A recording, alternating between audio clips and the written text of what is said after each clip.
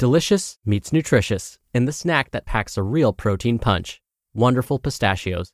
Each 1-ounce serving of Wonderful Pistachios has 6 grams of protein, giving you over 10% of your daily value and making Wonderful Pistachios one of the highest protein nuts. But perhaps more than that, I love all of the flavors they have. Their sea salt and vinegar ones are my favorite when I'm craving that flavor but want to keep it healthy. But that's just the tip of the iceberg. Wonderful Pistachios come in a variety of flavors, like chili roasted, honey roasted, smoky barbecue, and jalapeno lime, perfect for enjoying with family and friends or taking them with you on the go.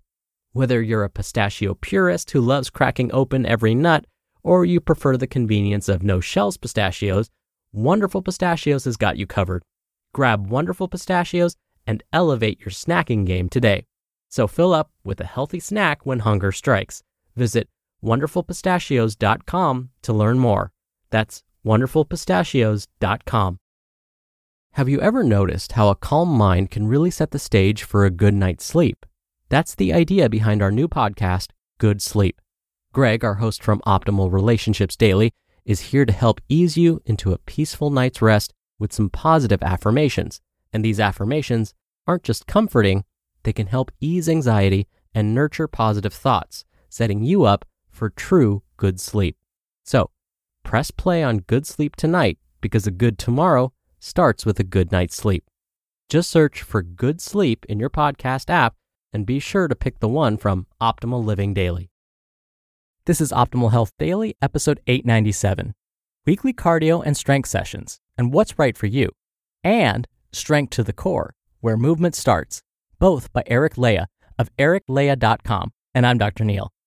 Happy Tuesday and a very Merry Christmas Eve if you celebrate, and welcome back to Optimal Health Daily, where I act as your narrator of the best health and fitness blogs, all for free. I cover fitness, nutrition, stress management, weight management, and lots more. Kind of like an audiobook, but from a bunch of different authors. And then on Fridays, I answer your questions right here on the show. So this past month, I've been doing a little bit of holiday trivia pretty much every day. And yesterday, I started off with a bit of Kwanzaa trivia. And so let's continue that theme today. Yesterday, I mentioned that Kwanzaa starts on December 26th. But do you know for how many days Kwanzaa is celebrated? You ready? Kwanzaa is actually to be celebrated for 7 days. That's because there are 7 principles and 7 primary symbols that emphasize a unique set of values and ideals during the 7 days of Kwanzaa. This is according to pbs.org. And it's probably not a coincidence that Kwanzaa is spelled with 7 letters. All right, now back to today's post. Now remember, I have 2 posts for you, so let's get right to it now and start optimizing your life. Weekly cardio and strength sessions, and what's right for you, by Eric Leija of ericleija.com. If you're new to working out, one of the first questions you probably have is how often you should be exercising each week. Whether your goal is to get stronger, shed fat, or drastically improve your fitness levels, the first step is planning out your weekly sessions so you can stay consistent with your hard work. While there isn't necessarily a one-size-fits-all formula when it comes to a workout schedule, there's a general number that you should aim for when you're just starting out if you want to get stronger, maintain lean muscle, and shed fat. Here's how you should plan on breaking up your cardio and strength training sessions each week. How many weekly strength training sessions should I do? Studies show that strength training just once a week doesn't seem to improve the body all that much. And while lifting weights twice a week showed more improvement than just lifting once a week, the body actually shows tremendous gains by strength training at least 3 times a week. By increasing your strength sessions from 2 to 3 times a week, you'll see 12% more muscle gain and possibly 13% more fat loss. When you're planning out your strength sessions, be sure to give your body a rest day in between each workout so your muscles can fully recover. The gains you make don't actually happen in the gym. They happen when you're resting. So planning 2 back-to-back heavy leg sessions isn't a good idea. Give yourself at least a day for those muscle groups to recover before hitting them again. Although 3 strength sessions each week is a great place to start, that doesn't mean you can't do more. Once you're feeling strong enough and you're improving, add in more sessions throughout the week. How many weekly cardio sessions should I do? This all depends on what your goals are. If you're trying to lose weight and shed fat, you want to be in a calorie deficit, meaning eat less calories every day than you're expending. And doing cardio regularly will help you reach that goal. Doing cardio 3 to 5 times a week for 30 minutes or more at a time is a great way to speed up fat loss. If you're doing cardio and strength training on the same day, it's best to do your weightlifting first and then finish off with cardio. What you do for cardio, though, is entirely up to you. You can either choose LISS, or low-intensity sustained state exercises like going for a distance run or a rigorous hike, or high-intensity interval training, or HIIT, such as a circuit class at your gym or a Tabata-style workout. Both are effective and excellent ways to improve your cardiovascular health. No matter what you decide, make sure you choose something you actually enjoy doing. If you hate high-intensity interval training classes, don't take them. If you despise running, don't even bother lacing up those running shoes. Consistency is the most important rule when it comes to improving your fitness and getting stronger. If you hate doing it, you won't do it. So choose whatever cardio you know you will actually complete. Strong to the Core, Where Movement Starts, by Leija of ericleija.com. When you hear about having a strong core, you might think of six-packs and Men's Health magazine covers. No disrespect to those shirtless celebrities, but they're probably fooling a lot of people into thinking that washboard abs automatically equate to a strong core. In reality, there are actually a few good reasons to focus on working your core as opposed to only trying to look good on the beach. It's essential for having proper movement, good posture, and preventing injuries. Specifically, your core protects your spine. To start, let's understand what exactly the core is. Beyond the frankly overrated rectus abdominis, it's also comprised of the transverse abdominals, multifidus, diaphragm, and pelvic floor. A strong core will help keep your spine braced and neutral. Simply put, your spine is in a braced, neutral position when your head, shoulders, rib cage, and pelvis are in alignment. Though some dynamic movements, such as the snatch or muscle up, require spinal extension or flexion, the beginning and end of any movement requires a braced, neutral spine. On a more basic level, closed kinetic chain movements, compound movements in which your hands or feet remain fixed to a stationary object, all require a braced, neutral spine. These exercises are the essentials of functional fitness, and all of them require a strong core. Consider the following examples and how they apply in other areas of life outside the gym. The push-up.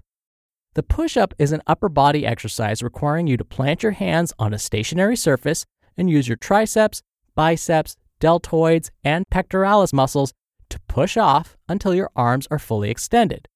A braced core is required for the duration of the exercise. Day to day, something as simple as opening a door or pushing a shopping cart requires the same movement pattern as a push-up. The squat. The squat is a lower body exercise during which your feet remain planted on the ground while weight is affixed to your back, think back squat, your shoulders, think front squat, or overhead, think overhead squat. A weak core will cause you to open your kinetic chain and allow your spine to roll forward, which is a recipe for injury. More commonly, walking upstairs or crouching down to pick up a coin are both slight variations of this same movement pattern. The deadlift. The deadlift is another functional movement that can only be accomplished safely with a braced neutral spine. As you lift the weight from the ground, a strong core supports your spine and protects it from shearing forces and serious potential injury. Aside from putting heavy plates on a barbell, picking up a box or moving furniture are both similar to the deadlift. If you're still not convinced on the importance of a strong core and functional movement, check out the research. One recent study of 433 firefighters revealed that injury rates were reduced by 42% through a regimen of core strengthening and functional movement enhancement. Am I keeping a braced core? One way to see if your core is braced and neutral is with Kelly Starrett's two-hand rule. 1. Position your right hand palm down in the center of your sternum. The sternum is the center of your rib cage. 2. Position your left hand, also palm down, at the top of your pelvic bone, which is 2 to 3 inches below your belly button. And 3.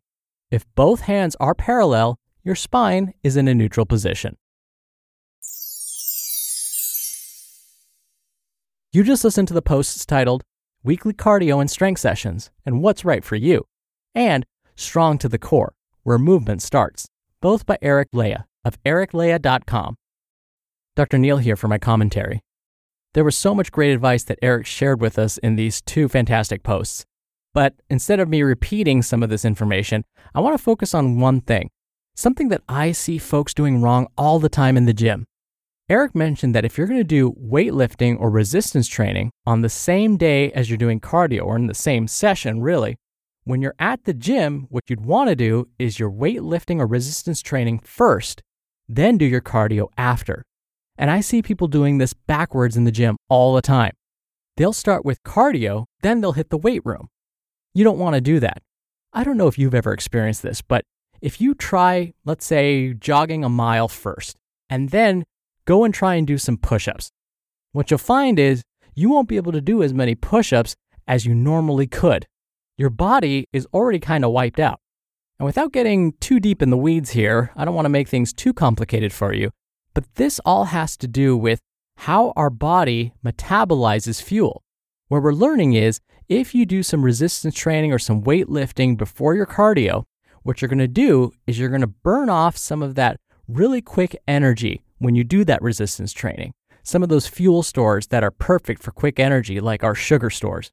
When we're doing cardio, we don't really use that system all that much. We don't use short-term fuel when we go jogging or bicycling or rowing, for example. Instead, our body likes to turn to more concentrated sources of fuel, like fat.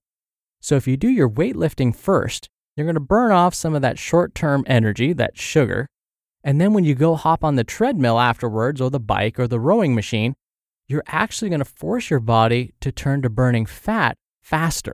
It's pretty amazing. And what we're finding is you won't feel as fatigued when you hop on that treadmill or the bike after the resistance training. And that's again because your body's using a different energy system. Now, I usually recommend doing resistance training and cardio during the same session for more advanced folks that have been active for a little while. I don't usually recommend it for beginners. But again, the advantage of doing resistance training first and then your cardio after would be the potential to burn more fat. All right, that'll do it for me for today. I hope you have a great rest of your day, a very Merry Christmas Eve if you celebrate, and I'll see you here tomorrow on Christmas Day where your optimal life awaits.